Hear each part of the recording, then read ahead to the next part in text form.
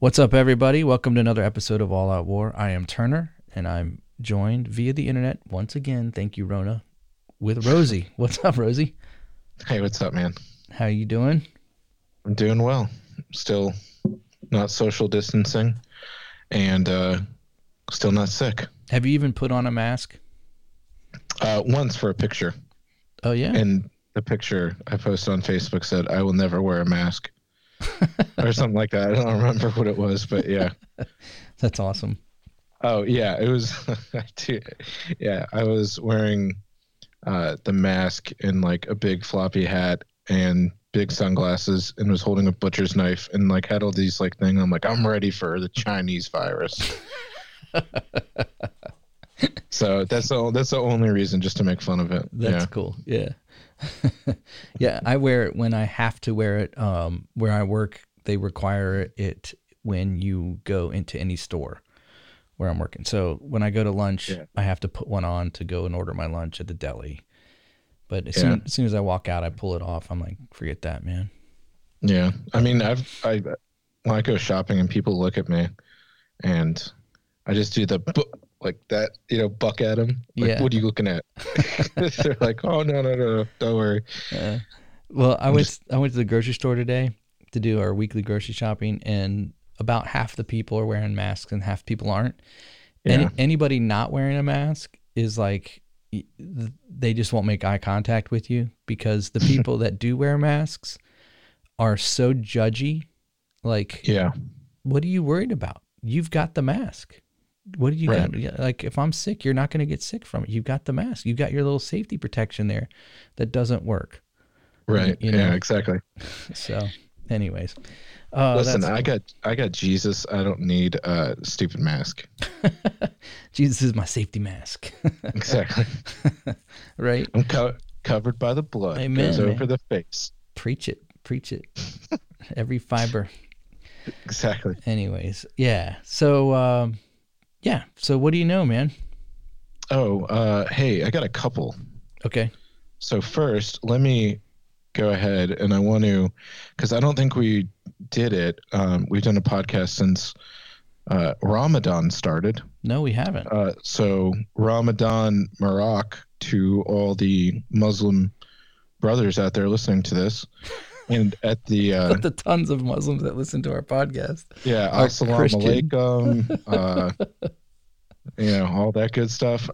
Right. So since that started, I've been tweeting the Ramadan Bombathon.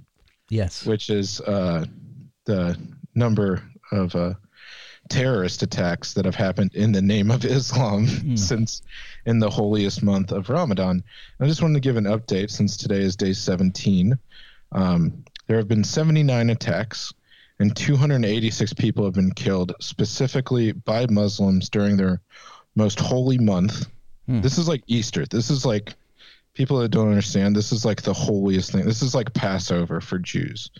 This is like Easter Holy Week for Christians, like the most holy week. And this would be like us going out and saying, Jesus is our Lord and Savior, and now I'm going to kill a bunch of kids by blowing up a car bomb or something. So anyways,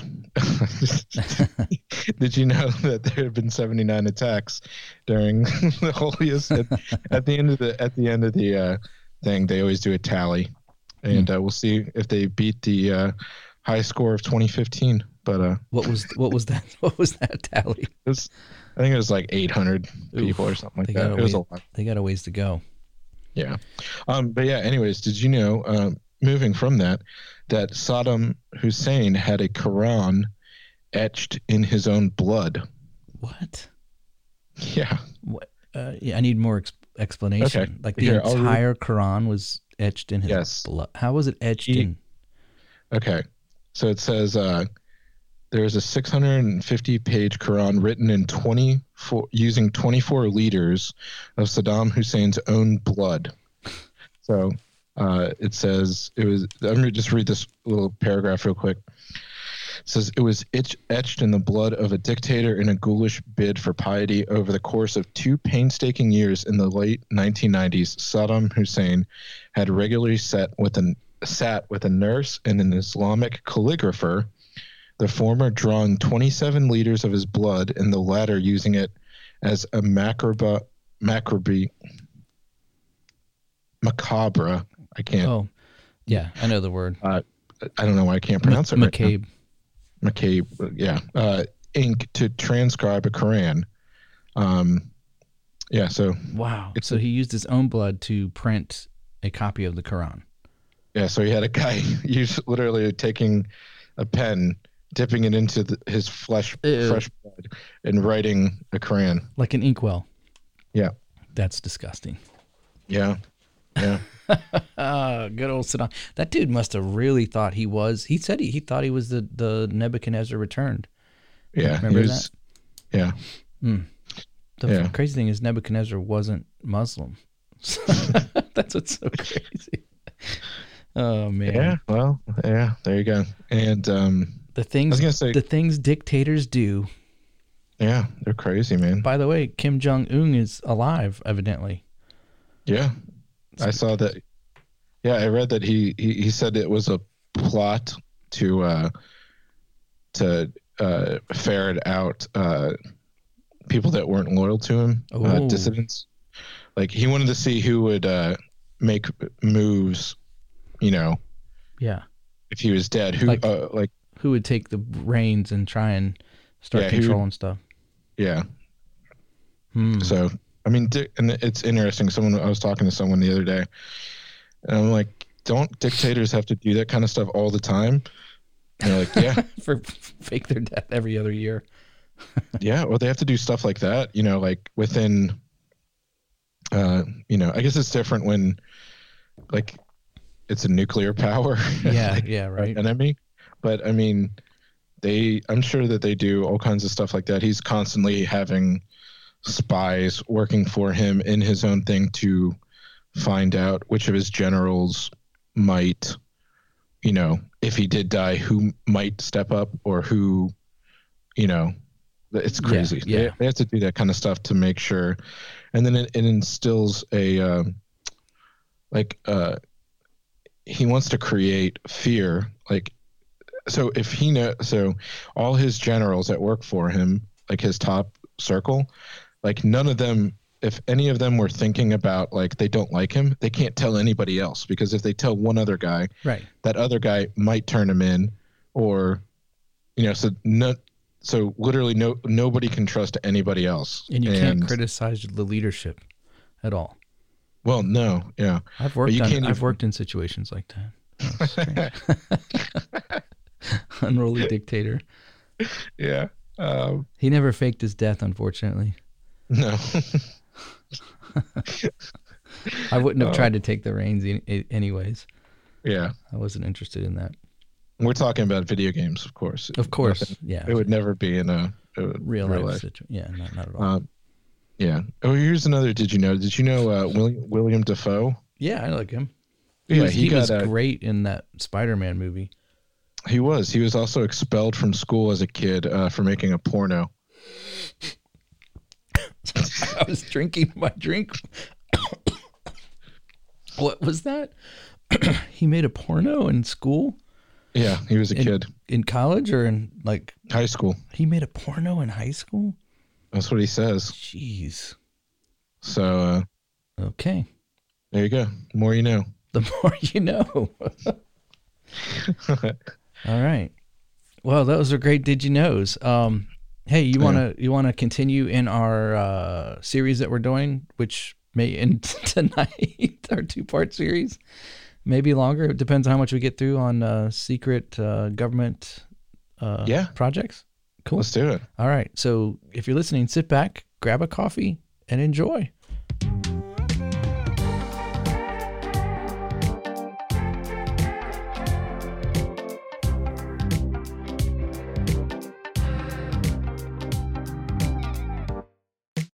You're listening to the All Out War podcast.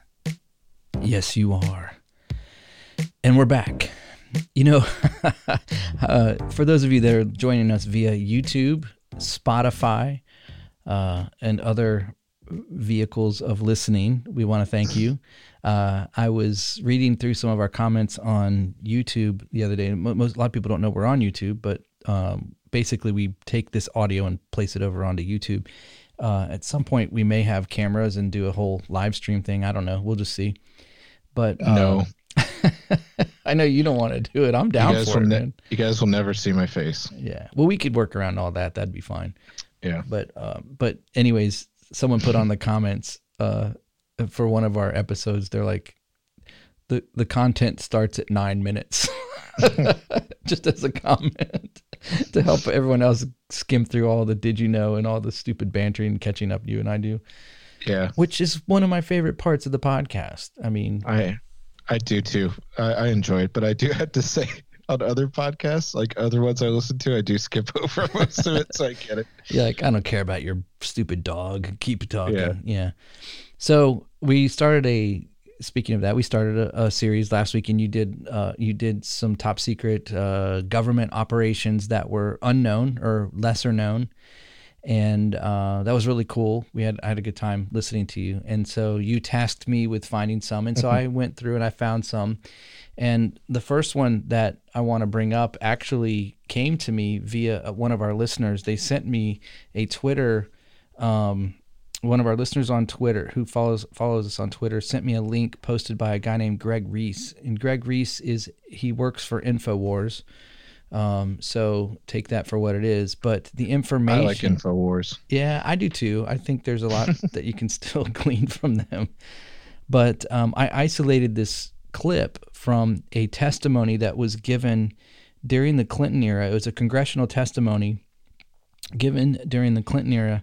And it was surrounding something that a government operation called Human Radiation Experiment. And it was during the Cold War era. But I want you to hear, it started during the Cold War. It went on all the way through, I think, until probably the late 80s, maybe. But when was Clinton in office? In the 90s? Like 96 or something? 94? Did he go into office? Yeah. Well, I think 95. 95? Yeah. No, 94. Yeah, because he was there for Waco. Yeah, that's right. Because I remember that. So, anyways, I isolated this clip that was sent to me via this. It was a post by Greg Reese, and so he isolated the testimony from the congressional hearing, and then I can talk a little bit more about it in just a minute. But cool. So here's the clip that we isolated. In 1995, President Bill Clinton's Advisory Committee on Human Radiation Experimentation included testimonies from Congress from child victims involved in trauma-based mind control, who claimed they were tortured and kept in cages when they were small children. I was a subject in radiation as well as mind control and drug experiments performed by a man I knew as Dr. Green. His objective was to gain control of my mind and train me to be a spy assassin. I was in what looked like a laboratory, and there seemed to be other children. I was strapped down, naked, spread eagle, on a table, on my back. Dr. Green moved on to wanting me to kill dolls that looked like real children. He often tied me down in a cage, which was near his office. And claimed they were used to sexually blackmail powerful politicians when they were only 9 years old. I became a pawn in a government scheme. His ultimate goal was mind control and to create the perfect spy, all through the use of chemicals, radiation, drugs, hypnosis, electric shock, isolation in tubs of water, sleep deprivation, brainwashing, verbal, physical, emotional, and sexual abuse.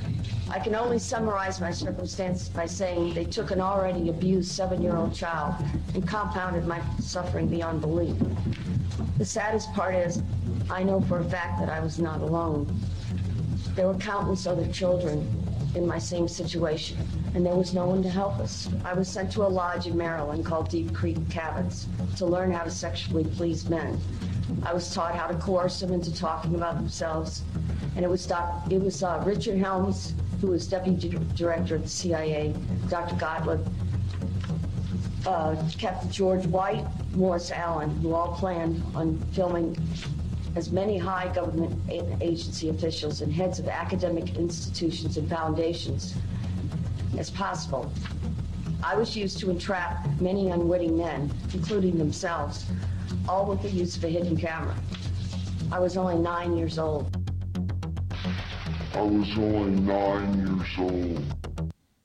Wow. So Yeah. that came out of an investigation into the human radiation experiment. And Wow. it was discovered by Secretary of Energy Hazel O'Leary. And she was actually the whistleblower who did the investigation. There's a huge, you can Google it and you can find it. There's a huge report that was written. I think it looks like a phone book. It's probably 700-800 pages. It's huge. And you can actually go onto the archives from the National Archives, and you can actually watch the video of Bill Clinton talking about this investigation. He doesn't mention those specific things about the pedophilia blackmail network that was set up or anything like that. But I thought that was very telling, given everything over the last year that we've been talking about with Epstein and with the Clintons and with, the Lolita Express and the island and all of that. It just kind of plays perfectly into all of those things that are seeming to be coming to light now. Mm-hmm. And so it's amazing how it was kind of tucked under this human radiation experiment. Now that was even worse, because the human radiation experiment was, they were taking people and exposing them to high doses of radiation to see what effects it would have on them, to see how much they could get away with, to find out what the long-term effects were going to be, what the short-term effects were going to be of the radiation based on a cellular level and all kinds of different medical, trying to figure out medical responses that would happen to the exposure to radiation. So I'm thankful that they closed it down. Obviously, radiation is not really good for humans. And anybody that is, investigating this 5G stuff, the 5G ban is an actual radiation ban. It's a 5 gigahertz wave of energy that's radiation. Mm-hmm. And it's a short wave, but it's one of the largest short waves that we have that will be available, to the public, exposed on a regular basis everywhere. So I thought that was interesting, and it came at a time when it actually came before we started the series. So it was like perfect timing. I want to thank our listeners. We have the best listeners. I was interacting with, last week, one of the hosts of the podcast, Women of the Table. It's a woman pod. It's a female Christian podcast. It's two female. It's actually it's a woman podcast. It's a woman podcast. They do it from the kitchen, but no, the Women of the Table. One of the hosts, she messaged me because I posted something on Instagram, and it was when the CDC changed their numbers to like half of what they were when it went from like 70,000 down to like 30,000 for the deaths from the COVID. Mm-hmm. And she's like, where did you find that information? She wanted confirmation. So I dug into the website a little bit more and I found it. And so I shared that link with her, and we were just going back and forth a little bit. And she's like, if you find anything else, let me know. And I was like, hey, likewise, if you find anything, let me know too. And she's, oh, definitely. I will definitely do that. But you might want to check out their podcast too, Women of the Table. Another one is Petals. Hold on. I don't want to leave them out because these are two, if you're a woman and if you know one, but Petals and Pistols is another one. And that sounds awesome. It is. They're actually really cool. And both of those podcasts, I really respect the hosts, the women. They are very balanced in their beliefs and everything. So you should check them out when you get a chance if you want. I don't know if you want to listen to that, Rosie, but I actually did listen to a couple of their episodes. So I'll check them out. Yeah, I mean, I'll listen to any podcast. I don't care. I'm kind of a junkie. All right, so that was the human radiation experiment, and it was veiled with, kind of tucked in with it was a pedophilia blackmail network that was exposed, and obviously that testimony on Capitol Hill that was given was pretty damning to those that put that together. I don't know where it went. It obviously didn't go too far. If it's just being discovered again now, right? Yeah. So on to cooler things to talk about. There's another one I found called Project Iceworm. Get it? Cooler things to talk about. Oh. Yeah. So Project Iceworm. I know you like that. That was such a dad joke, man. This is a top secret Army program of the Cold War, and it was this project where they were building an underground nuclear base in Greenland under the ice, and the whole goal of it was they wanted to get close enough to Russia so that if we ever had to engage them in a nuclear war, we could use medium-range nuclear missiles that would break through the ice of Greenland and get them by surprise. That's awesome. Yeah, it was pretty cool. So let me read from the Wikipedia page, actually. It says, to study the feasibility of working under the ice, a highly publicized cover project known as Camp Century was launched in 1960.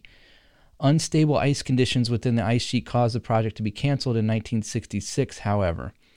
It says that details of the missile-based project were secrets for decades, but they came to light in January of 1995 during the inquiry by the Danish Foreign Policy Institute into the history of the use and the storage of nuclear weapons in Greenland.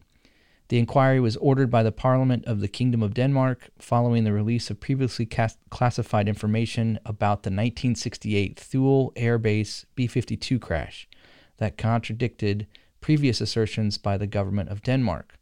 So I guess this airplane crash fueled the deeper look into and the discovery of this Project Iceworm, or whatever it's called. What is it? Iceworm. Yeah. So here's what it says. It says, to test the feasibility of construction techniques as a project called Camp Century was started by the United States military located at an elevation of 6,600 feet in northwest Greenland, 150 miles from the American Thule Air Base. The radar and air base at Thule had already been active in use since 1951. Camp Century was described at the time as a demonstration of affordable ice-cap military outpost. The secret Project Iceworm was to be a system of tunnels 4,000 kilometers or 2,500 miles in length, used to deploy up to 600 nuclear missiles that would be able to reach the Soviet Union in case of nuclear war. The missile locations would be under the cover of Greenland's ice sheet and were supposed to be periodically changed. While Project Iceworm was secret, plans for the Camp Century were discussed and approved by the Kingdom of Denmark. A facility including its nuclear power plant was profiled in the Saturday Evening Post magazine in 1960. The official purpose of Camp Century, as explained by the United States Department of Defense to Danish officials in 1960, was to test various construction techniques under Arctic conditions, explore practical problems with a semi-mobile nuclear reactor, as well as supporting scientific experiments on the ice cap. A total of 21 trenches were cut out of the cover and covered with arched roofs within which fabricated buildings were erected with a total length of 3,000 meters or 1.9 miles.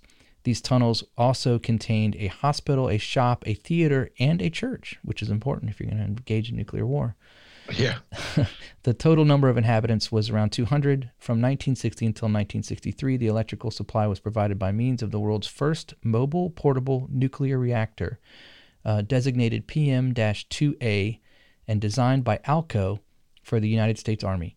Water was supplied by melting glaciers and tested to determine whether germs such as the plague were still present in the ice. Okay, there you go. So, wow. Yeah, it was kind of That's crazy. So they wanted to build an underground ice base. It reminds me of like something out of Star Wars or something like that. Yeah. You know, the Empire Strikes Back when they were on Hoth, the planet of Hoth. Mm-hmm. Yeah, that's what it makes me think about.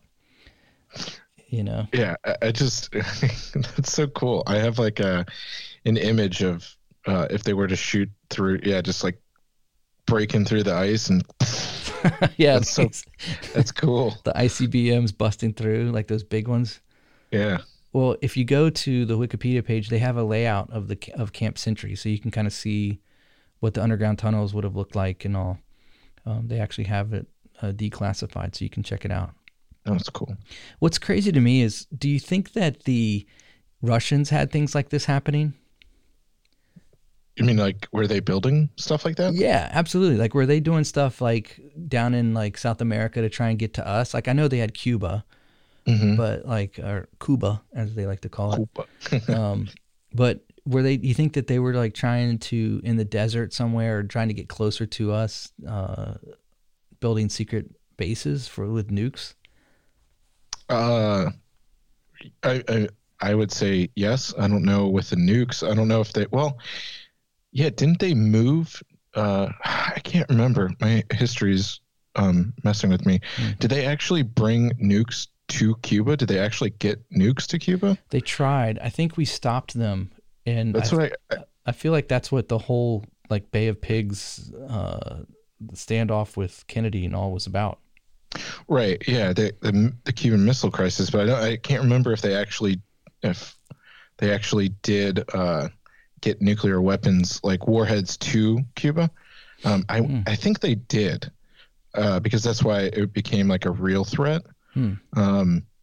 But I mean, they're doing that now. Russia is. Yeah. I was going to say, and that's the whole thing with the.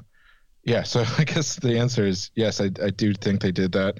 And I mean, that's what happened with Reagan and the Iran-Contra. The whole thing with they were selling, we were sending weapons down to the Contras, which were anti-communist guerrilla forces that basically became Al-Qaeda. I mean, I think there's a big difference between one's in Venezuela and I mean, maybe someone from South America would be upset that you think that they're Arab. I'm talking about in Afghanistan, the whole Middle East. We've Russia was trying to invade and get in there for years, and the resistance was Al Qaeda, but we were giving them the weapons originally. Yeah, we did arm them, the Mujahideen, the freedom fighters, but but more closely to home base, American soil. Yeah, they definitely moved into it was all proxy wars. So they were arming people down there. But so I think that they definitely did try to move stuff like that. And I wouldn't be surprised if there's a lot more stuff that hasn't been declassified, in regards to maybe they got some weapons to South America that we were able to figure out, because maybe just a real quick tangent, we might be talking about all the crazy stuff that the CIA did this or that, and I think it's important that we only hear about the stuff that the agency messes up with, or let a terrorist attack that happens that they're like, oh, why do we even have the agency? They don't do anything. They just let this, they just let this bomb attack happen. For every one of those, there's probably hundreds or thousands of plots that they did stop. And we never hear about the successes. You only hear about the failures. So I'm sure there's a lot of stuff that Russia probably did get into South America or, Mexico. I don't know, Mexico. Yeah, I would. Oh, totally. There's a pretty large Communist Party presence in Mexico. Yeah. Yeah. Well, just do yourself a favor. Google China's Silk Road, and you'll see what's happening now. What we're trying to stop now. Exactly. But speaking of Russia and Arctic and all that stuff, my next one is called Project Azorian, or it's Azorian. So Azorian. I guess that's probably the best way to say it. Project Azorian. This is actually really cool. They need to make a movie about this one. It would be really awesome. On March 18th, 1975, one of the CIA's greatest intelligent coups, Project Azorian, was fully exposed through a nationally broadcast syndicated report. The report revealed the truth about Glomar Explorer and its connection to a secret intelligence operation. Glomar story began in 1968 when a Soviet Golf II class submarine carrying 3 SS-N4 nuclear-armed missiles sailed from a naval base on Russia's Kamchatka Peninsula en route to the peacetime patrol station northeast of Hawaii. Shortly after leaving port, the submarine and its crew disappeared. After an extensive but unsuccessful effort, the Soviets abandoned the search. This is what's awesome. Little did they know, however, the U.S. intelligence community had located the submarine resting on the ocean floor about 1,500 miles northwest of Hawaii. With support from the Department of Defense and recognizing the opportunity to glean information on Soviet strategic capabilities, the CIA agreed to lead a recovery effort. The CIA engineers faced a daunting task: lift the huge 1,750-ton, 132-foot-long wrecked submarine intact from an unknown ocean abyss more than 3 miles below the ocean's surface. Under total secrecy, the monumental undertaking would be codenamed Project Azorian.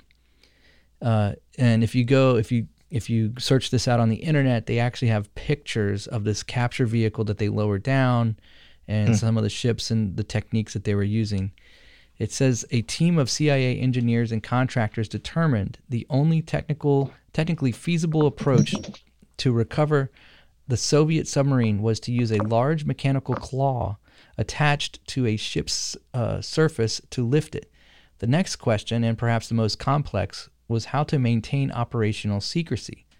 After all, if the Soviets were to learn the true intent of the operation, they may launch an effort to protect their interests. To solve this problem, the CIA reached out to billionaire Howard Hughes, who agreed to work with the CIA to build a plausible cover story.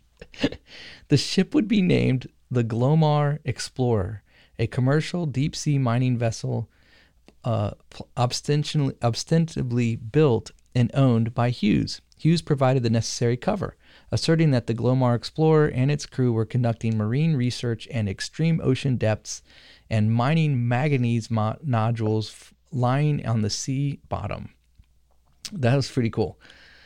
The Glomar Explorer arrived over the recovery site on July 4th, 1974, and conducted salvage operations for more than a month under the total secrecy, despite much of the time being monitored by nearby Soviet ships curious about its mission. During the lift, when the submarine was a third of the way up, it broke apart and a section plunged back to the ocean bottom. Crestfallen, the Glomar crew successfully hauled up the portion that remained in the capture vehicle.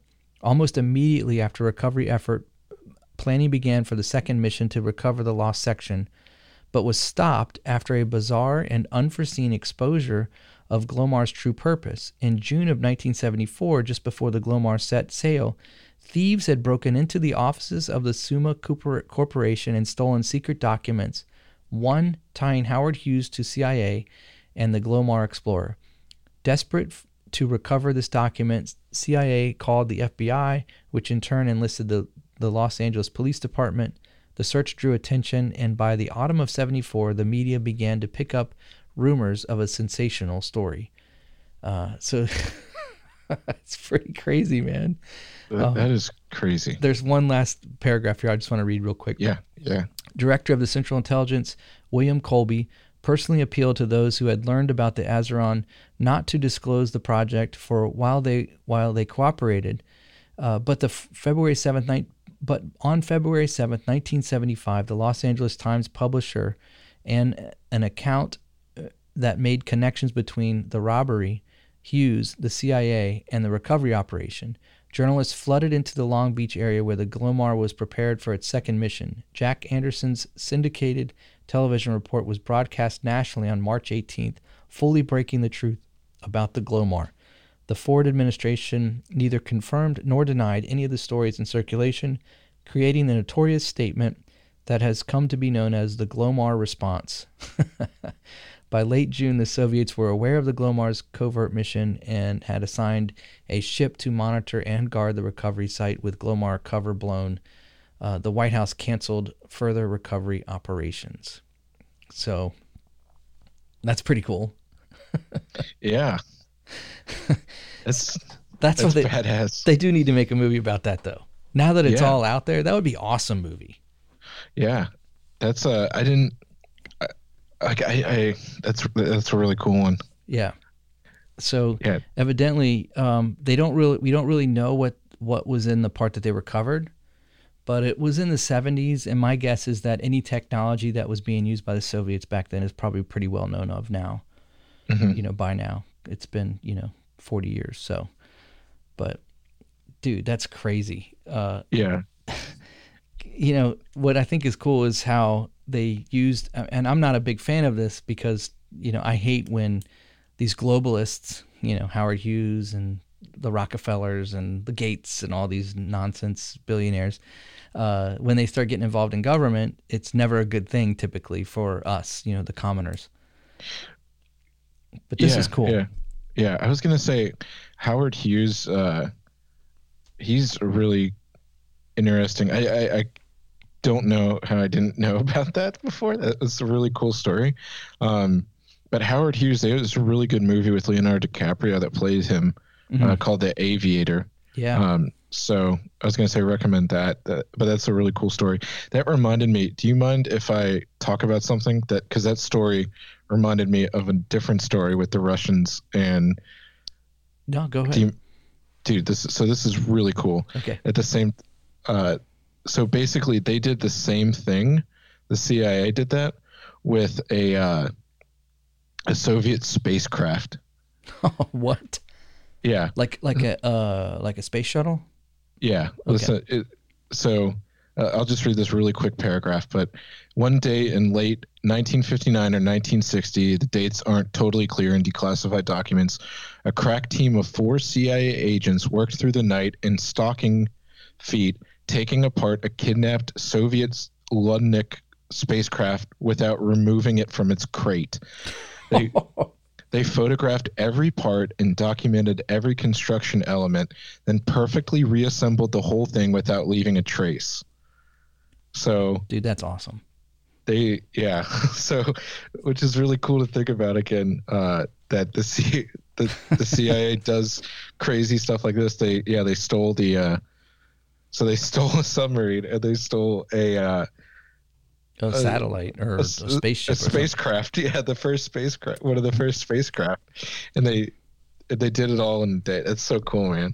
Yeah, I really like that one. So I do know a story that a friend of mine told me, and he basically said that there was an operation that they were doing in the Middle East, and they knew that this one terrorist would always go to this particular restaurant.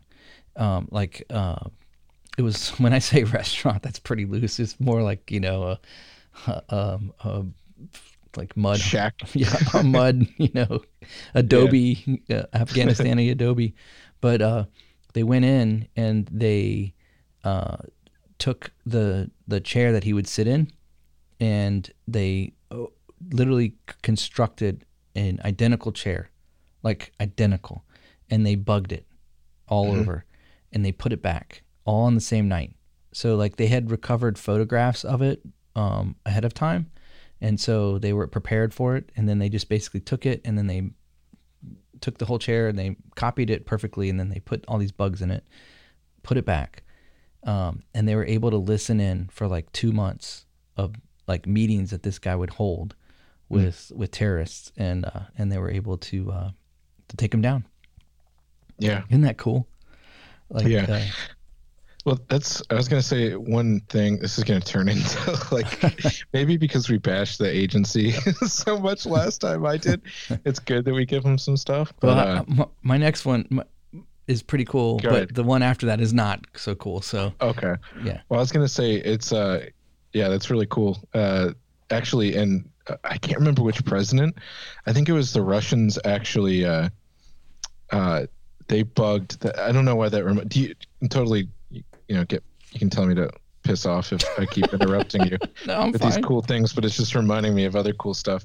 I think it was the first embassy in Moscow that we had, like in the, I don't remember when it was, but they made this clock with like a wooden clock or something like that. Mm-hmm. And I saw this at the Spy Museum. They actually had it, and they so the Russians are like, oh, we had a bunch of kids make this, or there's some story like that. They're like, we want to get, the gesture of goodwill, and it had a bug in it, and it was in the ambassador. He hung it up like behind his desk in his office, and they didn't find it. That's amazing. For like years, and the Russians just had access to all the ambassador's stuff, everything that he's talking about. And they also turned out when they were building, which is something, this is now stuff that they, standard operating procedure. Now they don't do stuff like this because they learned from mistakes. That they actually, I want to say it was also the Russian embassy. They contracted local, if you're building an embassy wherever, it's not the military. You can't just you don't have just engineer, like the Army Corps of Engineers or something like that to build buildings and stuff like that. Right. Yeah. Military base. So they contracted out to like local workers, and they have people that sit and watch them. But the Russians, they started bugging like the interior. So like they would, drywall or whatever, however you build a house. Maybe. Yep. And they put bugs all in like studs in the walls and stuff. In the foundations of the building. Wow. And so eventually they had to like destroy like half the embassy, the American embassy, because they found out there's all these bugs in everything. So they had to like, that's awesome, destroy half the embassy and rebuild it again. So they do stuff and we do stuff, but that was a really cool one, man. Please keep going on. I'm sorry for interrupting. This is a short one. So this one is actually kind of weird. It's called Project Devil Eyes. You may even know about this one. It was a secret psychological warfare program in 2005 and 2006 by the United States Central Intelligence Agency to develop an Osama bin Laden action figure and distribute it into South Asia. The CIA worked in conjunction with toy maker Donald Levine, a former Hasbro executive who had been credited as the father of the G.I. Joe toy. Levine designed a 12-inch lifelike figure of bin Laden whose face was painted with a material. Now this is so weird. A material that when heated would peel off to reveal a demon-like visage with red skin, green eyes, and black markings. The goal of the program was to scare children and their parents in an effort to turn public opinion against the real bin Laden. In 2014, the CIA acknowledged the existence of the program, but said it had been discontinued after Levine had produced only 3 prototype figurines. According to the Washington Post, however, an anonymous source with direct knowledge of the project said that hundreds of the toys were created and shipped to Karachi, Pakistan in 2006. If any of our listeners gets one of these, I will pay you top dollar for that. That would be amazing. There has to be one around somewhere. There has to be. I don't know if they're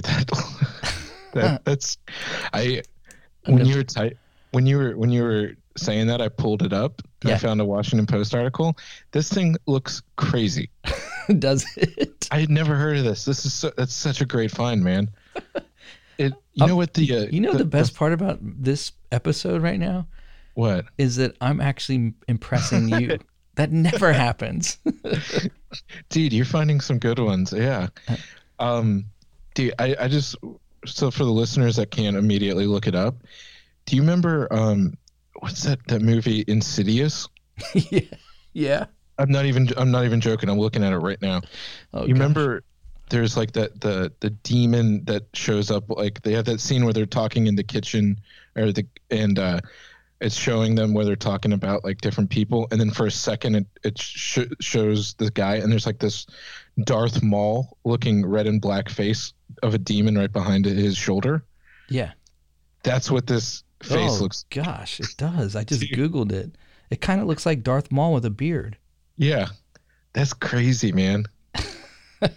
I want one of these. I want one.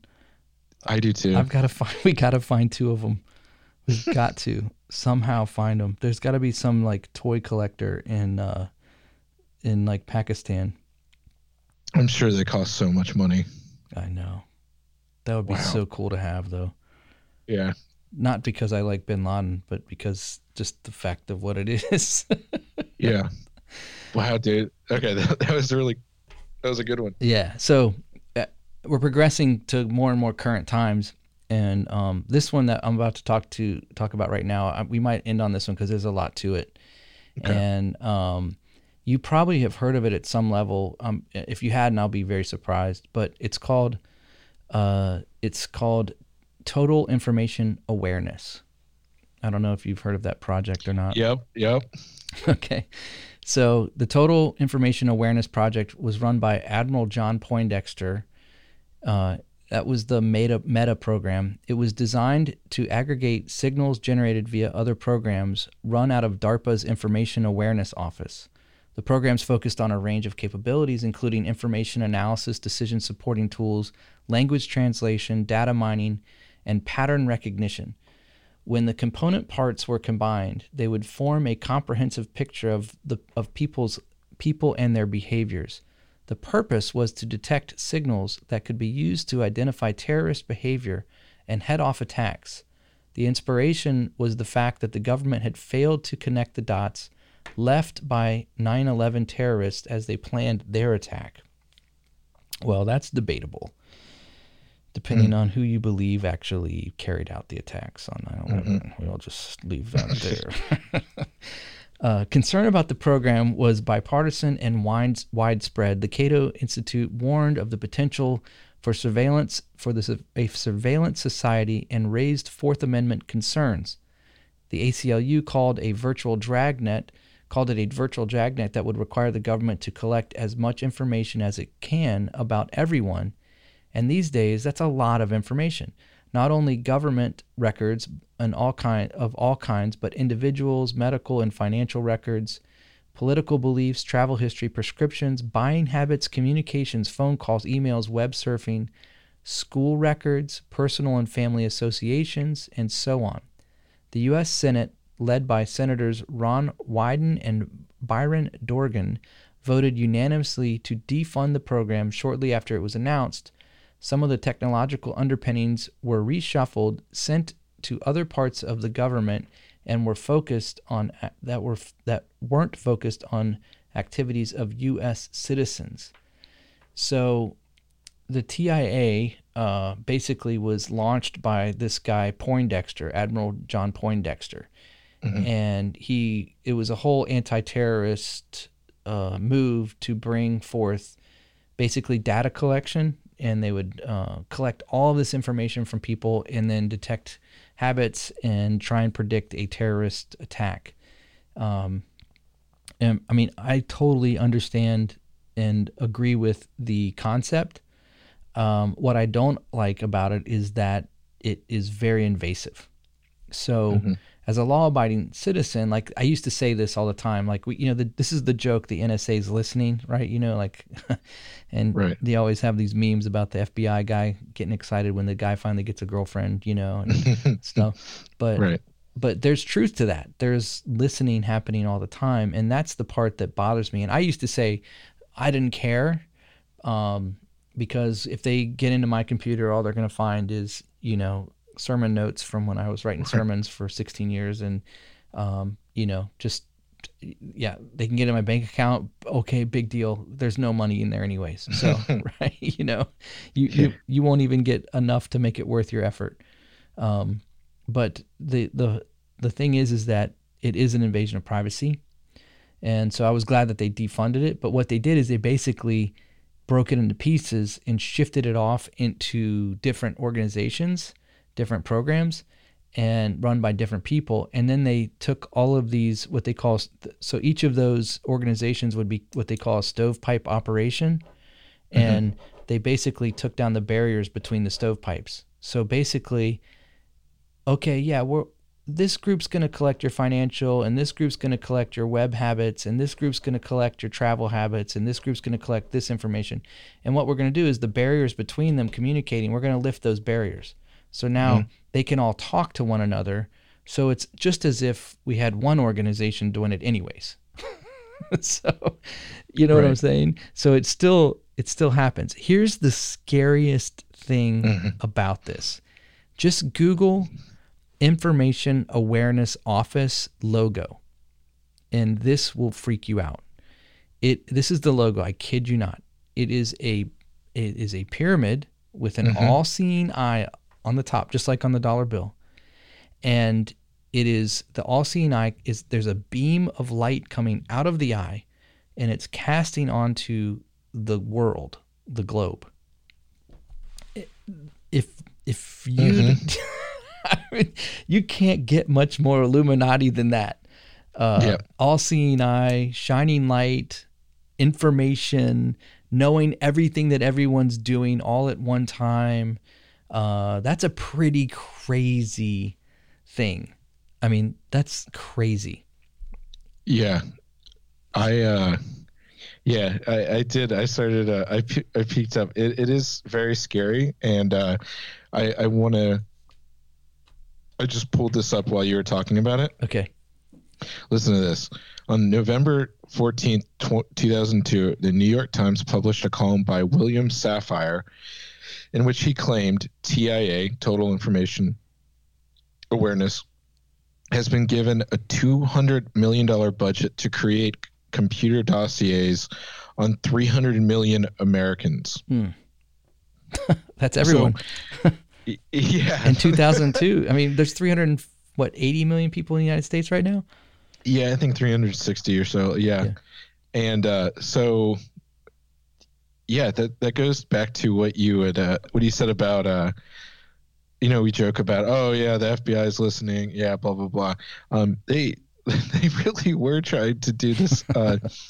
And, yeah, the logo is crazy. Now, what was really interesting and why the whole reason that I even heard about this a couple years ago is do you mind if I go a little bit more conspiracy? Yeah, I've got more information about this. Go. You finish. Go ahead. Okay, so my next paragraph that I put down was that the TIA, a $240 million program, and it came by they're saying, this piece that I have, it's saying that the New York Times piece was by John Markoff, dated November 9th of 2002. You said November 12th. So I'm wondering what, and you had a different author to the article. So that's it, but from the same newspaper. But anyways, check this out. This is the phrase that I just wanted to read, and then I'll throw it over to you. It says the article reported that a thorough total information awareness, intelligence, and law enforcement officials would be given instant access to information from internet, mail, calling records, credit cards, banking transactions, travel documents without a search warrant. TIA would not just enable governments to develop a cradle-to-grave dossier on known individuals, it would also, in theory, have the ability to detect terrorists and their plots by subjecting massive troves of electronic information to data mining.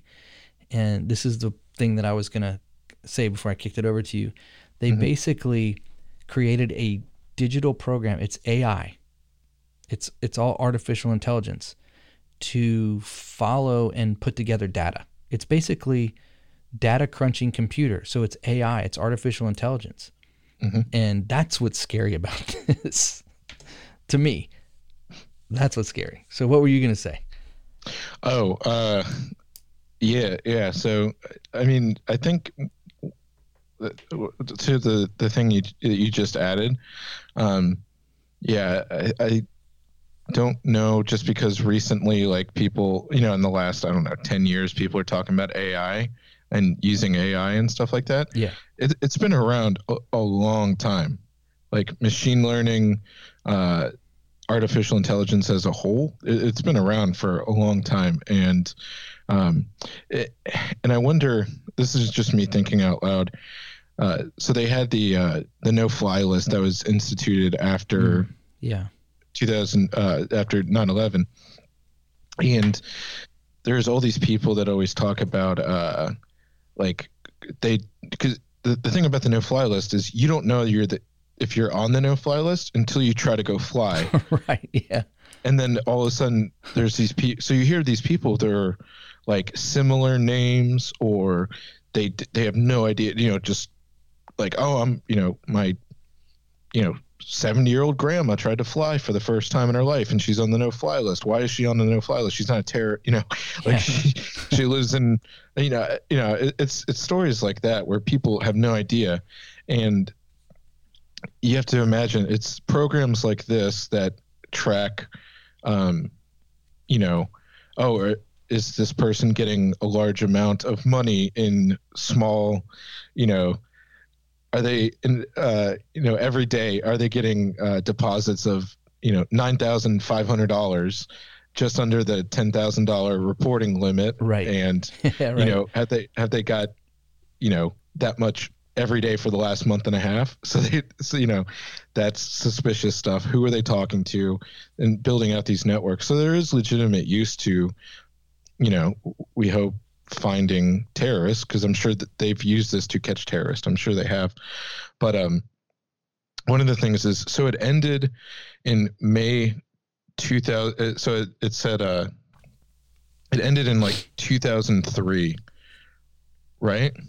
Well, it changed names, and then right. So it said it went total information awareness to the terrorism information awareness. Yeah. So this is what really, I saw this meme, I don't know, 6 years ago, and it had the timeline. Total information awareness ended in like late 2003. February 4th, 2004. Guess what was launched on February 4th, 2004? The total, or terrorism. No. Which one? Think what really big website might Facebook. have been launched. Yes. Yeah, of course. So, and if you look into it, so that was what the meme was making a point that, like, within a couple months, that all of a sudden, basically this application that the government was doing to get all personal information, map associates, friends, pictures, facial recognition, stuff, and then all of a sudden Facebook launches, like they're like, okay, we have to shut this down, and now a new private company opens up that essentially does the same thing. So that's if you want to go a little conspiracy, there's some conspiracy for you. Oh yeah. Also, I think I want to I don't want to be talking out of my butt, because I'm pretty sure. Yes. Okay. So, guess what also got, okay, I'll just say this. So there's this is not classified. You can look this up. This is like one of those things that's public knowledge now. The CIA has a venture capitalist firm, and it's called In-Q-Tel, and it provides funding to startup companies. And out in the real world, like there's tons of companies that receive funding from In-Q-Tel. A lot that we know, ones you look up, they have a website. You can go to In-Q-Tel and look at all the past companies that they've funded. Facebook did get In-Q-Tel money. So, oh yeah. So there you go. Facebook, if you want to be a conspiracy again. Did Amazon? I don't know. I don't think so. I mean, I wouldn't be surprised, but I just remember reading, it was maybe a year or two ago, within the last year or two, that it was confirmed that Facebook did receive In-Q-Tel funding. So, maybe this is one of those things that, the way I would take it of this thing is, if the total information, if the TIA scared you because you're like, I don't want the government knowing all this stuff and about me, maybe think about what you're posting on social media, because now you're giving it to them. And if it's public information, the government doesn't need a warrant to scoop up regular information. Well, it just gives anyone a leg. This is the thing, like you mentioned, like some people that are on the no-fly list, they don't know until they want to fly, and they might be innocent because it could be a mistake from the government. It happens. Human error, right? But some of these errors could cost people like a lot. Like it could destroy their lives in big ways, significant ways. Absolutely. And the government's not going to just go and make that right. I mean, if you sue, you might be able to get, like, if you lost wages or whatever, or, if it ruined your credit, it would just take years and years and years in court.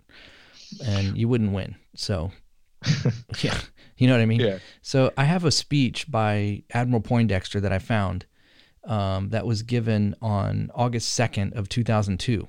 And it's basically he's defending and explaining this thing that this crazy net that Skynet, that he created. I highlighted a few paragraphs that I just wanted to touch on and read. Yeah, go ahead. For just out of his own words, okay? His own words. So he starts off by saying the world changed dramatically since Cold War when there existed two superpowers. During the years that I was in the White House, it was relatively simple to identify our intelligence collection targets. It was sometimes hard to collect the intelligence, but the targets were very clear. Today, we're in a world of asymmetries. The most serious asymmetric threat facing the United States is terrorism, a threat characterized by collections of people loosely organized in shadowy networks that are difficult to identify and define, and whose goals are the destruction of our way of life. The intelligence collection targets are thousands of people whose identities and whereabouts we do not always know. It is somewhat analogous to the anti-submarine warfare problem of finding submarines in an ocean of noise. We must find the terrorists in a world of noise. Understand that they are planning and develop options for preventing their attacks. If we are to preserve our national security, we must figure out a way of combating this threat. And this is what one of the first paragraph I highlighted. It says, I think the solution is largely associated with information technology. We must become much more efficient and more clever in the ways that we find new sources of data, mine information from new and old, generate information, make it available for analysis, convert it to knowledge, and create actionable options. We must also break down the stovepipes, which is what I was talking about, at least punch holes in them. By this I mean we must learn to share, collaborate between agencies, and create and support high-performance teams operating on the edges of existing organizations. Tools are needed to facilitate these collaborations and to support these teams that work to ensure our security. And then he goes on to ask for money. And then this is what he says. A variety of tools, processes, and procedures will be required to deal with the problem. They must be integrated by a system approach built around a common architecture to be effective. And then I put in parentheses, social media. That's exactly what you were talking about. Basically, they don't have to mine it. We give it to them. Like we literally give them everything. It's crazy. So one other thing that he says down here, he says, Jonathan Phillips is working on human identification at distance to achieve positive identification of humans using multimodal biometric technologies. I thought that was really interesting. Biometric technology. So we're talking about facial recognition technology, fingerprints, eyes, that kind of stuff. Such a system could be used for security systems, for example, or could be used to track potential terrorists. I want to say if you have an iPhone or an Android that uses your face to unlock it, you've been fingered. You've been had. They've already got your image. You always got to throw in something to keep us explicit, right? Right, that's right.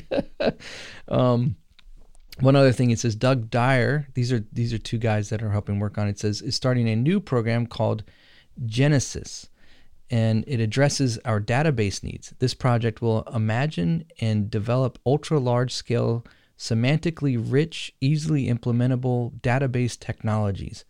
One goal is to develop ways of treating a worldwide distributed legacy database as if they were one centralized database. And another is to develop privacy protection technologies. I think they just throw that in there on purpose. Charles Wayne leads the programs called Tides and Ears. These projects address our needs in natural language processing to provide discovery tools for finding information in foreign languages and converting speech to text. Automated tools are essential in order to reduce our need for expert foreign language translation and listeners in the thousands of existing human languages. Okay, that technology, this is 2002, okay? That technology is available literally on YouTube. When you look at someone that's made a video in a foreign language, there's subtitles on the bottom going on right away.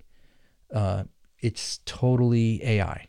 It happens. It's artificial intelligence. It understands the language and it converts it into whatever language you happen to have your settings on. That technology was developed and is in use right now. Ted Senator is the program manager for EELD, which stands for Evidence Extraction and Link Discovery. This is a key program in the area of tools for discovery of information. And then he says, I'll let Ted talk about that. I'm not sure why, but this is interesting. It says, Wargaming the Asymmetric Environment is led by Larry Willis. This is an essential component of our modeling efforts. Biosurveillance is another of Ted Senator's programs, looking at novel data sources for early warning and the release of biological agents. What does that mean? What in the world? The release of biological agents? Yeah, bio warfare. Yeah. So he goes on to speak about this guy named Tom Armour, and he is from DARPA. And he started this work on something called the Genoa Project, GENOA Project. And so I wanted to just share that too, because this kind of all ties in. But Genoa was conceived in 1995 by retired Rear Admiral John Poindexter, a chief player in the Iran-Contra affair. At the time, Poindexter was working at Syntac, a company often contracted to do work for the Department of Defense. He proposed a computer system that would help humans crunch large amounts of data in order to more efficiently and effectively predict potential national security threats. Poindexter brought his ideas to former colleagues working at the NSA, or the United States National Security Council. That year, a team of researchers was assembled, and the project began studying various historical events to which Genoa could be applied. The Tokyo subway sarin attack in March was one of the primary focus. Instead of analyzing the attack itself, the researchers looked into the history of Aum Shinrikyo, the group that... Shinrikyo, yeah. Yeah, Shinrikyo, thank you. The group that perpetrated the attack, to find evidence that could have suggested their intentions. In order to pitch their ideas, the researchers set up mock crisis command center in DARPA's main building. Full monitors staffed by actors. An audience would watch the fictitious scenario as it unfolded before them, guided along by an animated video segment. Poindexter called the presentation A Day in the Life of an Analyst. Another mock center was set up near DARPA building with the help of Hollywood set designer to serve as the same purpose. Prominent viewers of the exhibition included Richard Clark, John Michael McConnell, and James Clapper. That name sounds familiar, doesn't it? Isn't he doing something right now? He was former. I know he was former director of the NSA. I think it was he did. I think he held both. Yeah. Or, Clapper was. Go ahead. Sorry. Yeah, he's in the news right now. Clapper's in the news right now. He's on Trump's staff. No. He hates Trump. He hates Trump. You sure about that? James Clapper? Yeah. Okay. Maybe he was with Obama then? Yeah. He does not like Trump. Okay. Yeah. It's so hard to keep track of it. Oh, yes. I'm looking at his picture right now. I remember this guy for sure. Yeah. You're right. He was DNI, Director of National Intelligence. Yeah. He also worked for the DIA. Okay, so check this out though. So when I mentioned two things that I mentioned there that brought my attention, and and I'll just kind of throw it over to you. Number one is DARPA and the Hollywood set designers, and then the actors. Anybody that believes in false flags and these crisis actors are gonna totally say, "Yep, that's it. That's the proof right there." They do it. They did it already. So anyways, I just thought that was interesting. it goes on to say, lastly, in the program there, it's in this speech, he says, we will produce a complete end-to-end closed-loop prototype system in a realistic environment, referring to the Genoa project and the Genesis project and all of the kind of the developing of before they roll this thing out. So anyways, the whole idea is they're going to create algorithms, and they're going to use this information to try and predict terrorism. And the question is what happens after the terrorists are taken care of? What's the next frontier, and what's going to be the next quote unquote terrorist? You know, what if somehow the Muslims strike a deal with the Pope, and then all of a sudden, no, we're not going to kill Christians and Jews anymore. We're just going to coexist, like the bumper sticker says. And then all of a sudden, what happens with this TIA? Is that going to all of a sudden turn to people who don't fully support the government the way that it is? Is it going to focus on those that believe in free speech, or those that believe in the Second Amendment right to bear arms? Or is there, what's it going to turn to? You know what I mean? Mm-hmm. So yeah, and who makes the definition? Mm-hmm. Yeah, well, yeah, those are all really important questions. And I was going to say, like, there's never been a point in time. This is really scary to think about. Actually, there's a book. It's called like 3 Felonies a Day, something like that. Where it was like this lawyer, and he wrote, basically the whole premise is like, you wake up, you go, you eat breakfast, you drive to work, you do your job, you come home, you watch TV, whatever.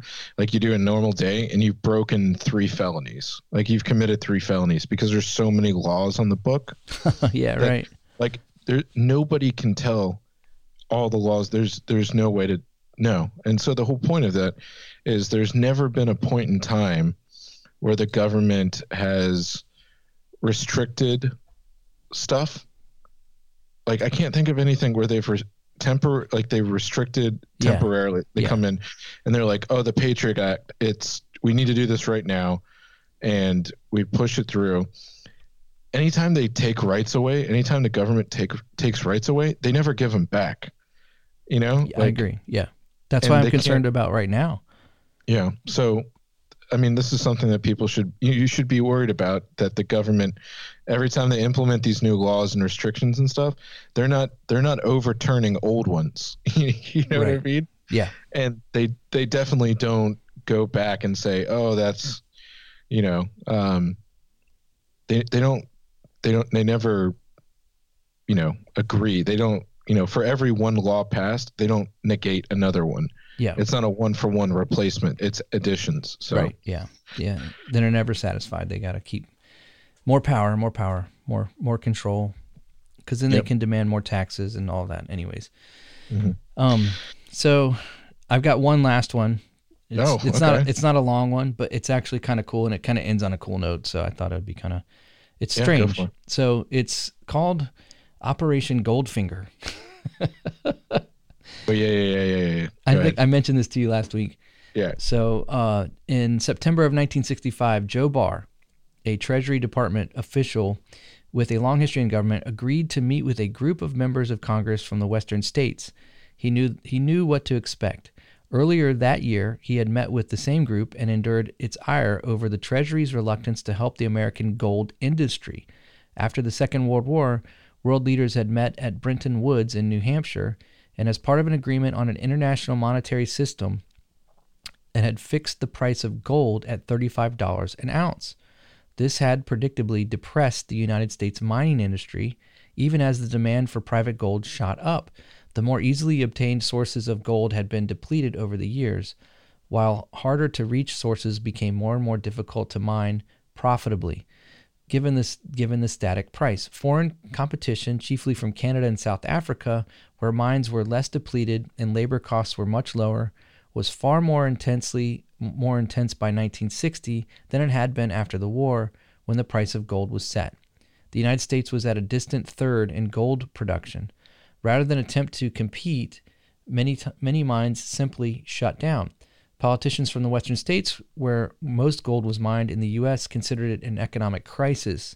By 1965, they had lost their patience. 19 senators, including influential Democrats like Frank Church, Henry Jackson, Warren Magnuson, and George McGovern, signed a blunt letter to President Lyndon Johnson accusing him of letting America's gold industry die. Gold, they said, is the only commodity held down to a price established 31 years ago and compelled to sell only to the imposer of its strangling restriction, the federal government. Since the 1930s, Treasury was only a domestic entity and could legally buy investment gold. Badly needed reform, they added, was being blocked by Treasury's negative attitude. These words were just short of a threat that the senators would take action on gold, or with or without the administration's support. It was in this atmosphere which Barr described a more heated than usual. Then he trekked up to Capitol Hill on that September day.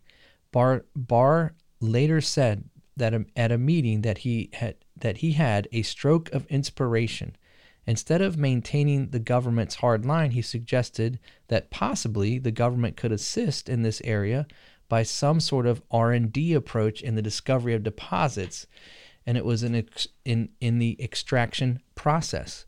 It wasn't the price increase the Western senators hoped for, but it pleased them nonetheless. Barr and a colleague then went to see Donald Hornig, who was Johnson's science and technology advisor and one of the most accomplished American scientists ever to occupy a position of political power. Hornig had worked on the Manhattan Project. He also had worked on the space program and was an expert in ocean desalination technology. That's when they take the salt water out of the salt out of the salt water. Responding to Treasury's inquiry about gold research, Hornig asked the Geological Survey and the Bureau of Mines for a study, and word came back that yes, there is indeed an opportunity to secure significant quantities of additional gold production in the United States within the $35 an ounce price limitation. The solution seemed simple enough: deploy state-of-the-art technology to detect gold and extract it. Thus began the strange, untold episode in modern American history. In the mid to late 1960s, as gold's role and the international monetary system was about to implode, a handful of top Johnson administration officials, a few sympathetic members of Congress, and hundreds of government-paid scientists set off on a nuclear-aged alchemical quest. Barr gave it the code name Operation Goldfinger.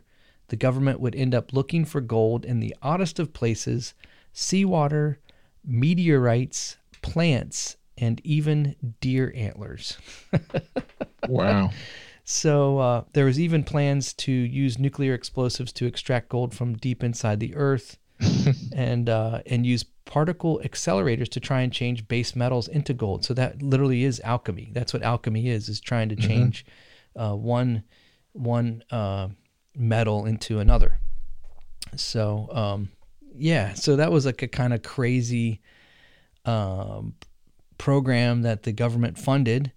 And it said that they did a bunch of research. Nothing really came back. They thought they found this plant that had traces of gold in it, but they realized they would have to grow so much of it and try and get it extracted out of the plant in order to make it happen, that it was just too cost prohibitive to keep doing it.